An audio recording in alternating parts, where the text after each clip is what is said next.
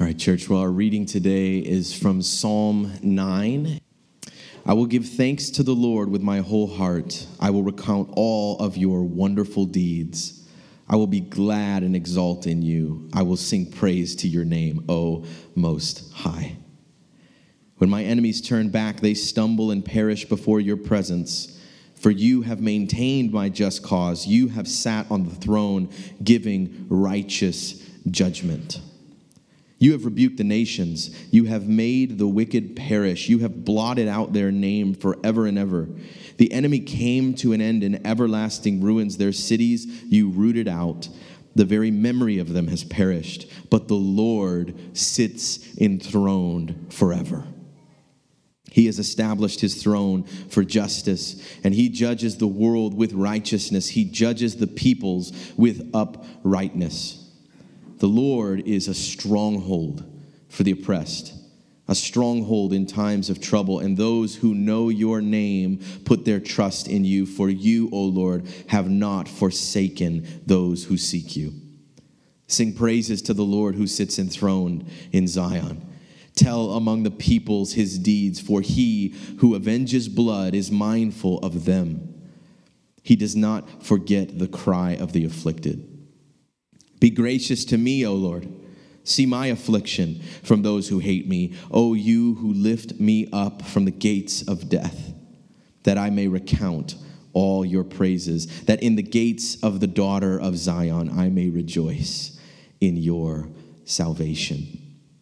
The nations have sunk in the pit that they made. In the net that they hid, their own foot has been caught. The Lord has made himself known. He has executed judgment. The wicked are snared in the work of their own hand. The wicked shall return to Sheol, all the nations that forget God, for the needy shall not always be forgotten, and the hope of the poor shall not perish forever. Arise, O Lord. Let not man prevail. Let the nations be judged before you. Put them in fear, O Lord. Let the nations know that they are but men. This is God's word for us today. If you want to come on up, this is Patrick Tetzloff, an elder from Grace Church. If you don't know, if you're here with us, and this is somewhat new for you, Grace Church is our mama church, okay? Grace Church gave birth to Redemption Church. And so they really, that's where I went to seminary, was ordained as a pastor, and then our team sent out to start this church. And so it's just a blessing to have you here. It's just been such an encouragement to see you step into serving as an elder and come and preach. This now your second time. So thank you, Patrick. I think it's just worth noting that these Sundays that we have guest preachers, whether pastors or elders from other churches. Last week we had Brett Wendell from Crossway. I see these, and I hope you see these too, as a particularly strategic thing in God's work in our church, with our vision being sincerely greater and much bigger than just our one church, but that God would use the gospel to redeem and gather people into all kinds of healthy churches where he's preached and proclaimed. And so let's just celebrate Psalm 9 today, and let's celebrate the work that God's doing here in Redemption, at Grace Church in Racine, at Crossway in Bristol, and in any number of other gospel preaching churches in our community. Thanks, Danny. Church, before we get into the text, let's bow our heads in a moment of prayer and ask for God's help. Dear Heavenly Father, Lord, we just thank you so much for calling us together this morning to worship you. And Lord, oh, do we need you. Lord, I need you. The church needs you. Lord, guide us this morning. Preside over my words. Let your truth sink deeply into the hearts of your people here this morning, Lord. We love you dearly, and it's in Jesus' name I pray. Amen. Well, good morning, Redemption, and it's really great to be back here. I'm just blown away by the feeling of being here at Redemption Church and seeing what God is doing here. Just listening to the fellowship before service and hearing all the talk, and even the worship team was kind of struggling to get everybody to calm down because there was just so much good energy going on. It's just really amazing and encouraging for all of us, especially those at Grace, because of our relationship with Redemption and with the DeQuistos. And church planting is hard work. And there is no guarantee for success. And it's really only through prayer, hard work, and God's blessing that Redemption is thriving. And I just want to say praise God for what he's doing here. And Danny, thank you. Thanks for entrusting me with the pulpit this week, for inviting me back after the first time. That was nice. Some of you may have noticed I have a slight black eye. It's better than it was last weekend. And to keep the rumors to a minimum, I thought I should tell you the story. It's kind of funny. So we have 2 dogs. We have a little Dachshund named Charlie, and then we have a big Bernese mountain dog named Finley. So I came home last Friday and kind of knelt down to pet Charlie, and Finley, not wanting to miss out on any bit of attention, came charging over full speed, lowered his head, and cracked me right on the corner of my eye. And his head, I swear, is made of concrete. I mean, he's 105 pounds, and it's like a bowling ball. And it actually staggered me a little bit. So I do have a really nice black eye. In fact, I was telling my wife this morning, since this is only my 3rd total time preaching and twice I've had a black eye, maybe it's my signature now. So I was thinking maybe in the future, if I don't have a black eye, I might wear a pirate patch, but I don't know. We'll see how that goes. So our text for this morning is Psalm 9, and I have to tell you, it's been a very challenging text to wrestle through. We don't have a lot of background information on this psalm. There's really not much specific historical information. The psalm is not referenced in the New Testament. We know the author's King David, but we really don't have any other direct context to work with. We know Psalm 9 is a psalm of praise. It's located in Book 1 of the Psalter. And there is this interesting history, this relationship between Psalm 9 and 10. Psalm 10 doesn't have a title, and in some older translations, it was actually merged with Psalm 9 into one. But the focus is different enough that the ESV and other modern translations have separated Psalm 9 and 10. And as I was studying and preparing for this message, one of the things I kept wrestling with was following the tense of the psalm. Like, what time period is David talking about? Because at times he seems to be pretty clearly talking about the past, but then there's also references to the present and the future. And I was really trying to wrestle through and figure out what is the primary time period that's in focus with this psalm. And I came to the conclusion that the answer was yes. That I think the past, present, and future are all in focus in Psalm 9.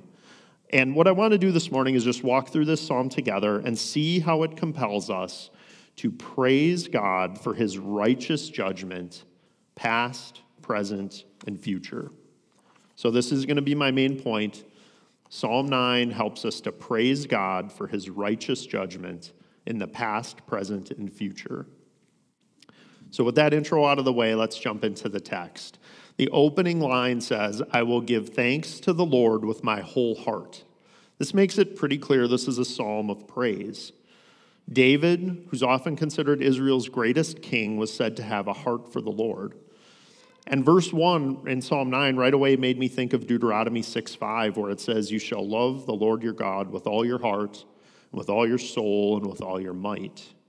Even in this opening line of Psalm 9, I think it presents a challenge to God's people as we hear how David is giving thanks to the Lord with his whole heart. And he's not offering just thanks generally, but verse 1 continues, we see David is thanking God by recounting all of his wonderful deeds. And the original readers of this psalm would have been very familiar with Israel's past. They were recipients of God's blessing, his provision, his protection for centuries. They would have known Genesis, Exodus, Joshua, Judges, and they would have had so many stories to recount on how God has worked in their people's history.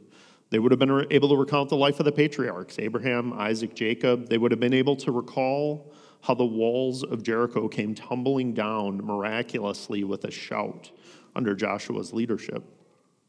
And I think recounting the wonderful deeds of God is a really amazing way to tune our hearts to praise God.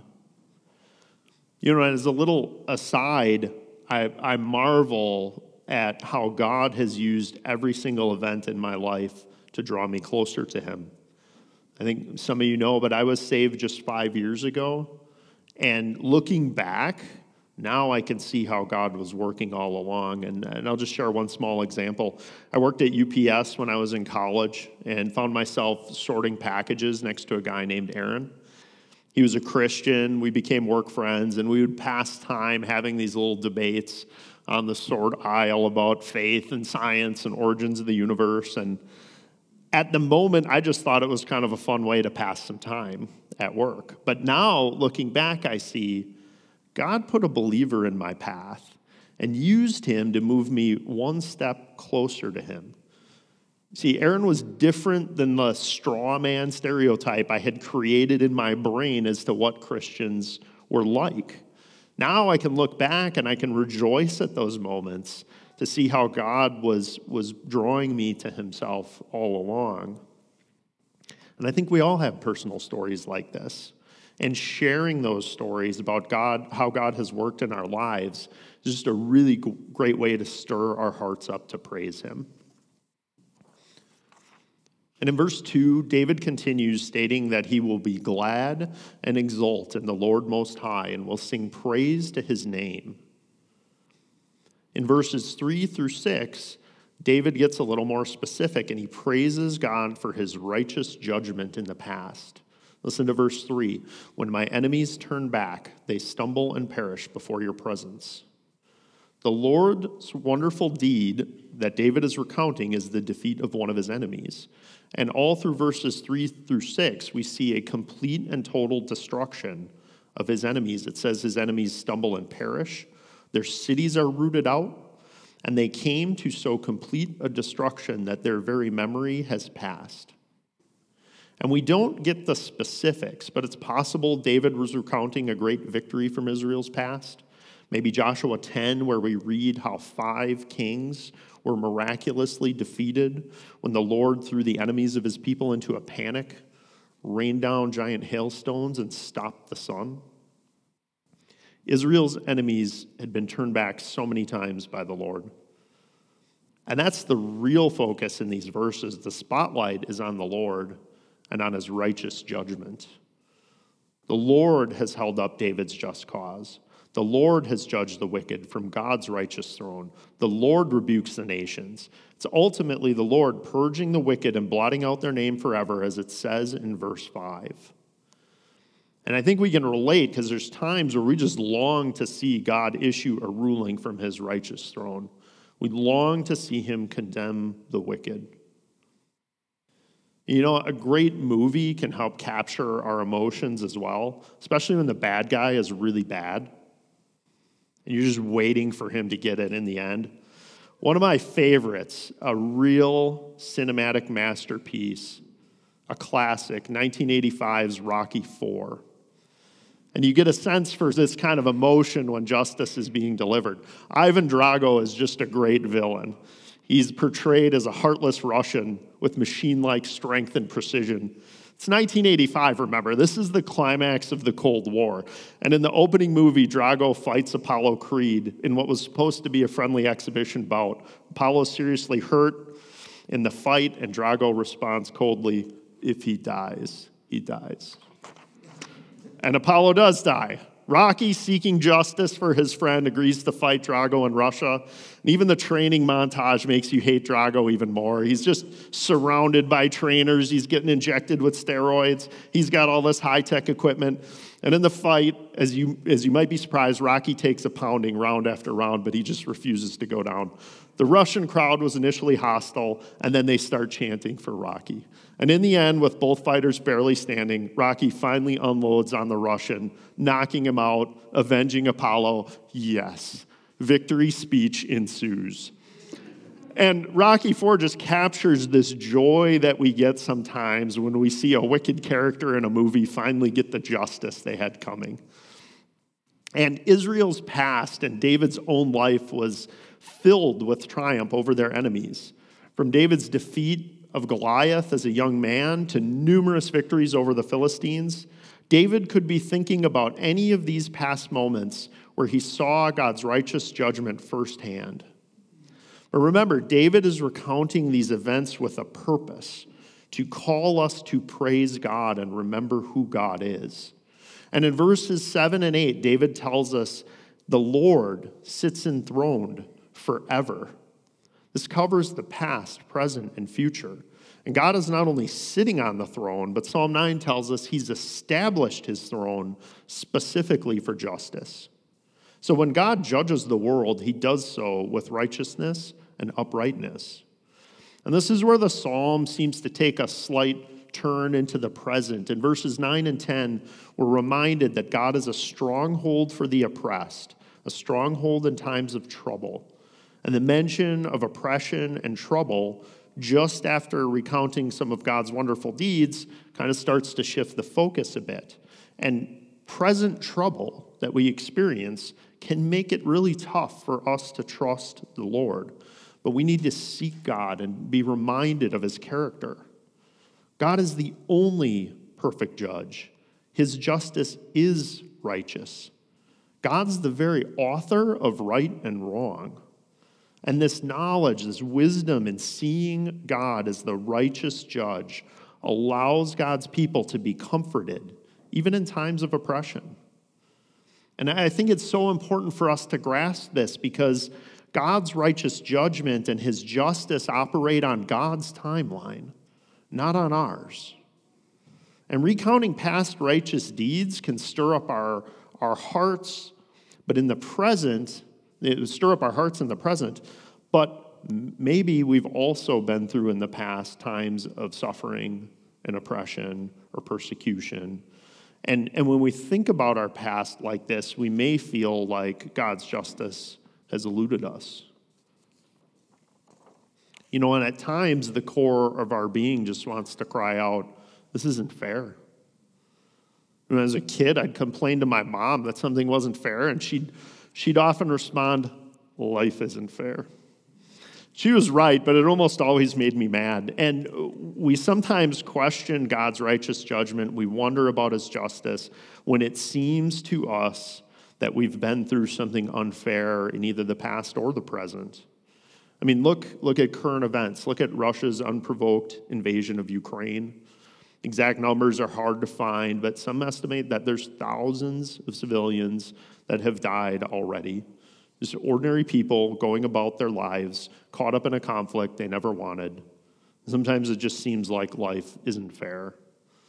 And I found this quote from the Dictionary of Biblical Imagery. It says, justice is often considered a synonym for fairness, but often God's justice does not equal what is fair, but what is right.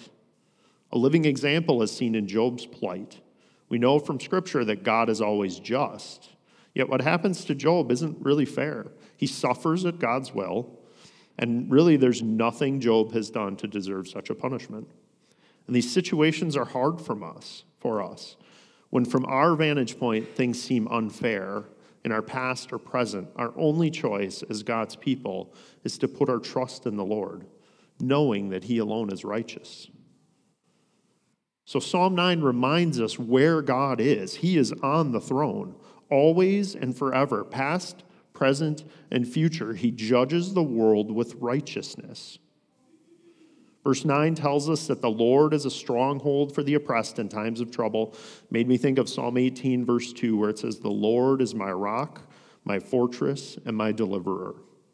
And we must put our trust in God, cling to our rock and our fortress, reminding ourselves, as it does in verse 10, that it is those who put their trust in the Lord, those who seek him, those are the ones that can rest, knowing God is on the throne. And as God's people, we should continue to praise God, as David tells us again in verse 11. And our praises are in song, but we're also directed to tell among the people his deeds. And verse 12 closes out this section of Psalm 9 with a reminder that God is mindful of his people. God is the avenger of blood. He is the one that does not forget the cry of the afflicted. And this term, avenger of blood, it would have a distinct meaning to the original readers.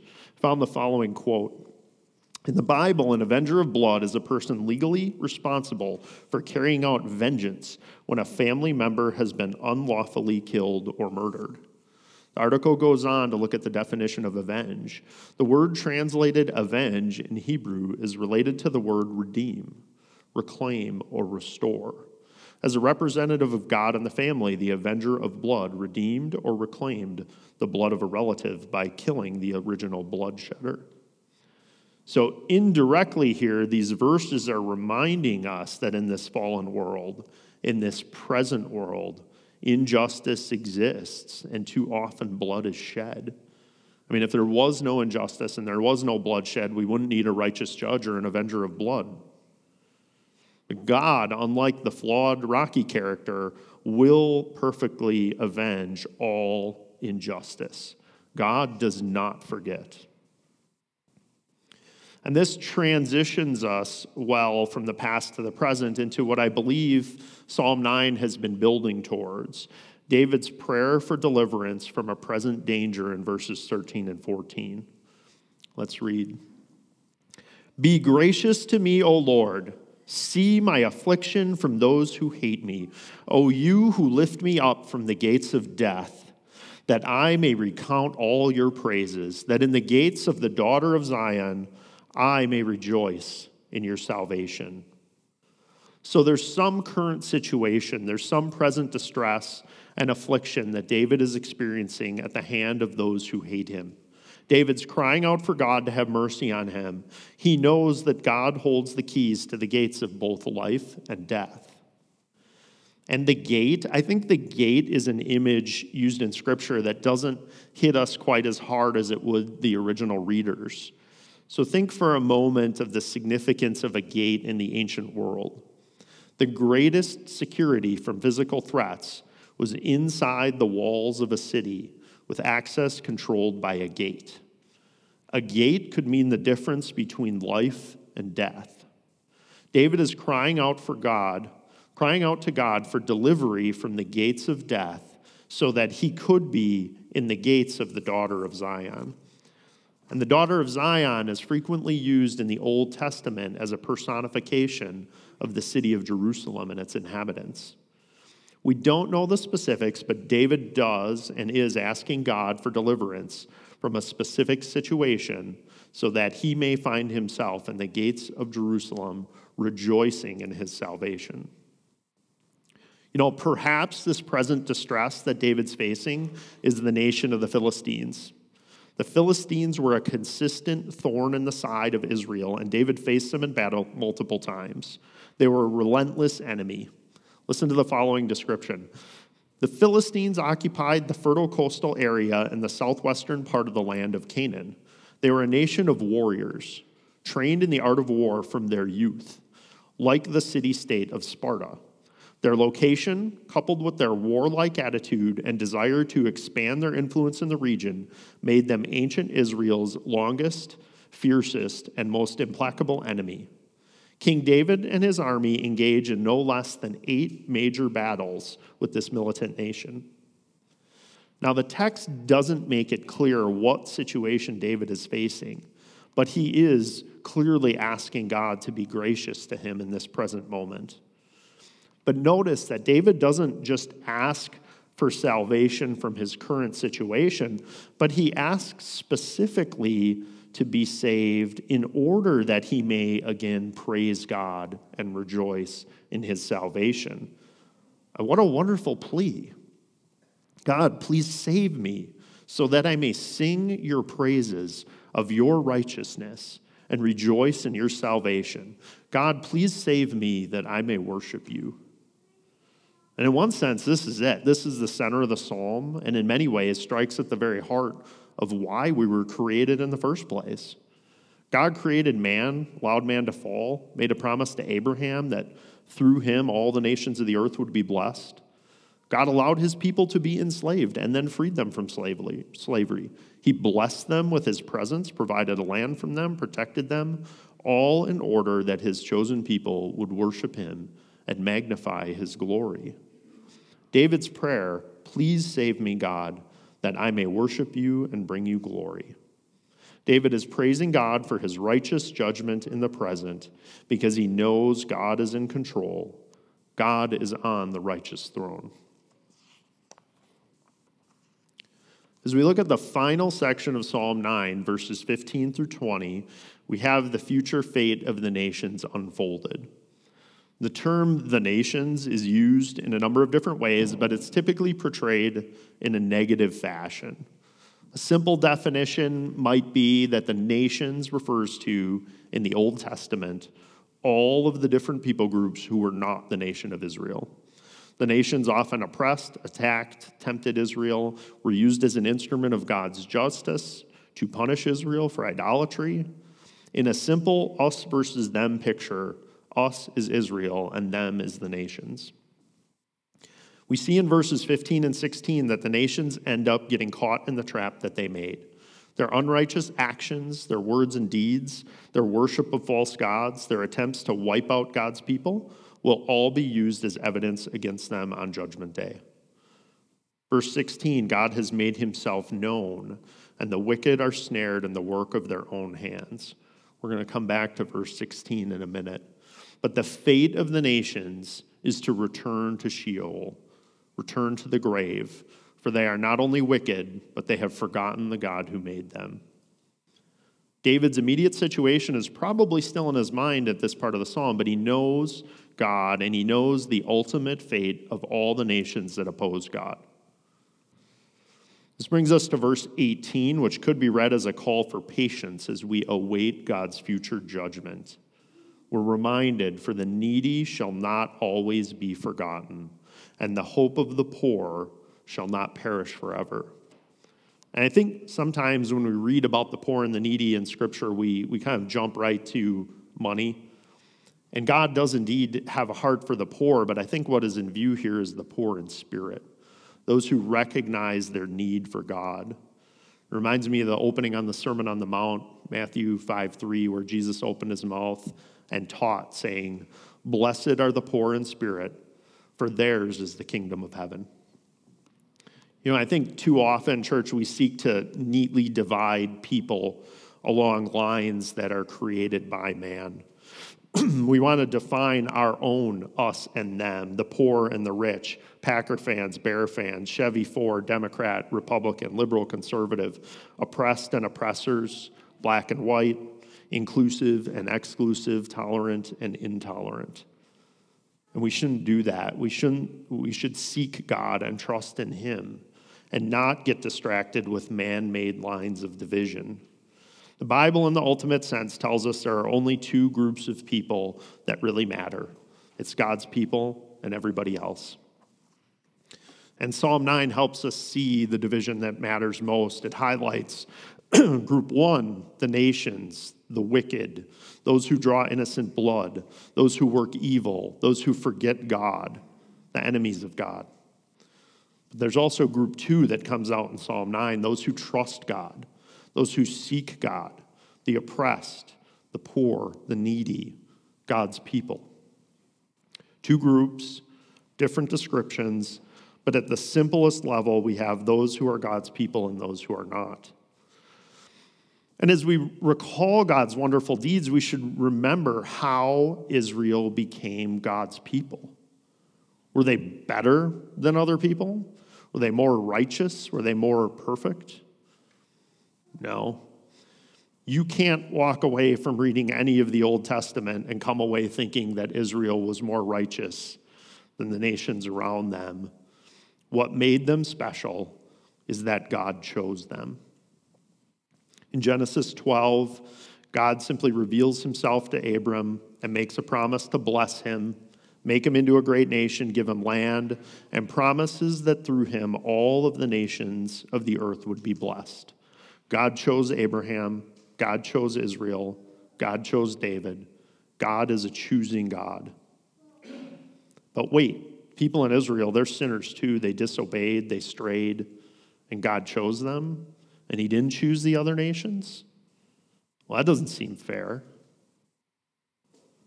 And God's perfect righteousness often does not match our human concept of fairness, but it's essential that we understand God's character and his plans. In Exodus 33, Moses asked God to show him his glory. And in 34, 6, and 7, we read, "The Lord passed before him and proclaimed, 'The Lord, a God merciful and gracious, slow to anger, and abounding in steadfast love and faithfulness, keeping steadfast love for thousands, forgiving iniquity and transgression and sin, but who will by no means clear the guilty.'" God has steadfast love for his people. He's merciful and gracious. He forgives iniquity and sin, but he will by no means clear the guilty. And this is something I think the Old Testament readers would have struggled to fully understand. I'm not sure they could, living on the other side of the cross. They would have recognized that those who place their faith in Lord, God's people, and they would have seen a difference with those who reject God and worship false idols. They would have seen the difference between Israel and the nations around them. But I think it would have been difficult for them to see how God could both forgive iniquity and sin, yet by no means clear the guilty. And let's back to verse 16 that we read through earlier, where it says, "The Lord has made himself known. He has executed judgment." Oh, I think if David knew how the Lord had planned to make himself known, how God would execute his judgment, how he would square up his steadfast love and faithfulness and his perfect righteousness by having his perfect Son go to the cross, would he have been amazed? See, God wouldn't be God. He wouldn't be perfectly just if he just looked away from sin. And he didn't, because sin must be paid for, and there's only two options. First way, stand on your own. Stand face to face with the God who created you and face the judgment of God. And if you choose this option, you will be found guilty because you are guilty. Every one of us has sinned and fall short of the glory of God, and the wages of sin is death, and not just death, but an eternity separated from God, an eternity of punishment for your sin.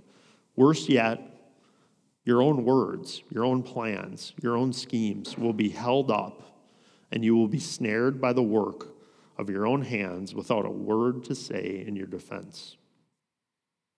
The second way is through the cross. This is the way that God has made himself most fully known, how he executed his judgment. Jesus suffered and died on the cross to pay the price for your sin and mine. He rose from the dead 3 days later in accordance with the scriptures as proof that death had been defeated. And if you are in Christ, the record of debt for your sin has been canceled, stamped, paid in full by the precious blood of Jesus. And it's the ultimate expression of God's steadfast love for his people. The way to confess your sin, to trust in God, and to seek him. You can turn from your sin and place your faith in Jesus Christ, accepting his wonderful deeds. Then you too can recount all of God's praises, and you as well can be in the gates of the daughter of Zion, rejoicing over your salvation. There's no other way. God does not brush over sin. Sin must be paid for. And that's it. You are either one of God's people or you are not. The only way in, the narrow road, is through the cross of Christ. And Psalm 9 closes with a bold call for God to act. Verse 19, "Arise, O Lord, let not man prevail. Let the nations be judged before you. Put them in fear, O Lord. Let the nations know that they are but men." David is calling on the Lord to remind the nations that they are but men. And David may still have been thinking of his immediate situation, calling on the Lord to act on his behalf and judge his enemies, but we know in the ultimate sense that in the future the nations will be judged. One of my favorite passages is Revelation 19. I'll just read a little bit of it from 11 to 15. Then I saw heaven opened, and behold, a white horse. The one sitting on it is called Faithful and True, and in righteousness he judges and makes war.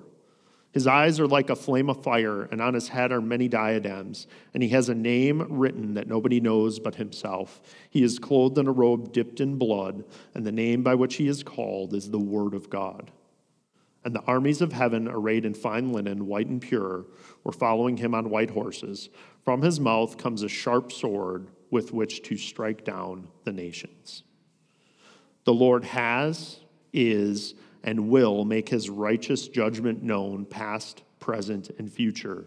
And Psalm 9 calls on us as God's people to praise God for his righteous judgment on the wicked. And for those of us who are in Christ, we can give thanks to the Lord with our whole hearts. We can trust the Lord to be our stronghold. We can call out to him in times of affliction because we know the Lord sits on his throne forever and that he judges with righteousness. We can praise God by recounting Jesus' wonderful act of mercy on the cross, and we can rejoice in our salvation. We can indeed tell people of God's wonderful deeds. Let us sing praises to God as we head into this week. Let's pray. Oh, dear Lord and Heavenly Father, I just thank you for the opportunity to share your word with your people. And Lord, thank you for the reminder of your perfect, righteous judgment, past, present, and future. And as we long for that final day of judgment, Lord, we just pray that you would continue to use us to sing your praises, to tell of your deeds. Use us in any way you see fit, Lord, to call your people to you. We love you dearly, Lord, and it's in Jesus' name we pray. Amen.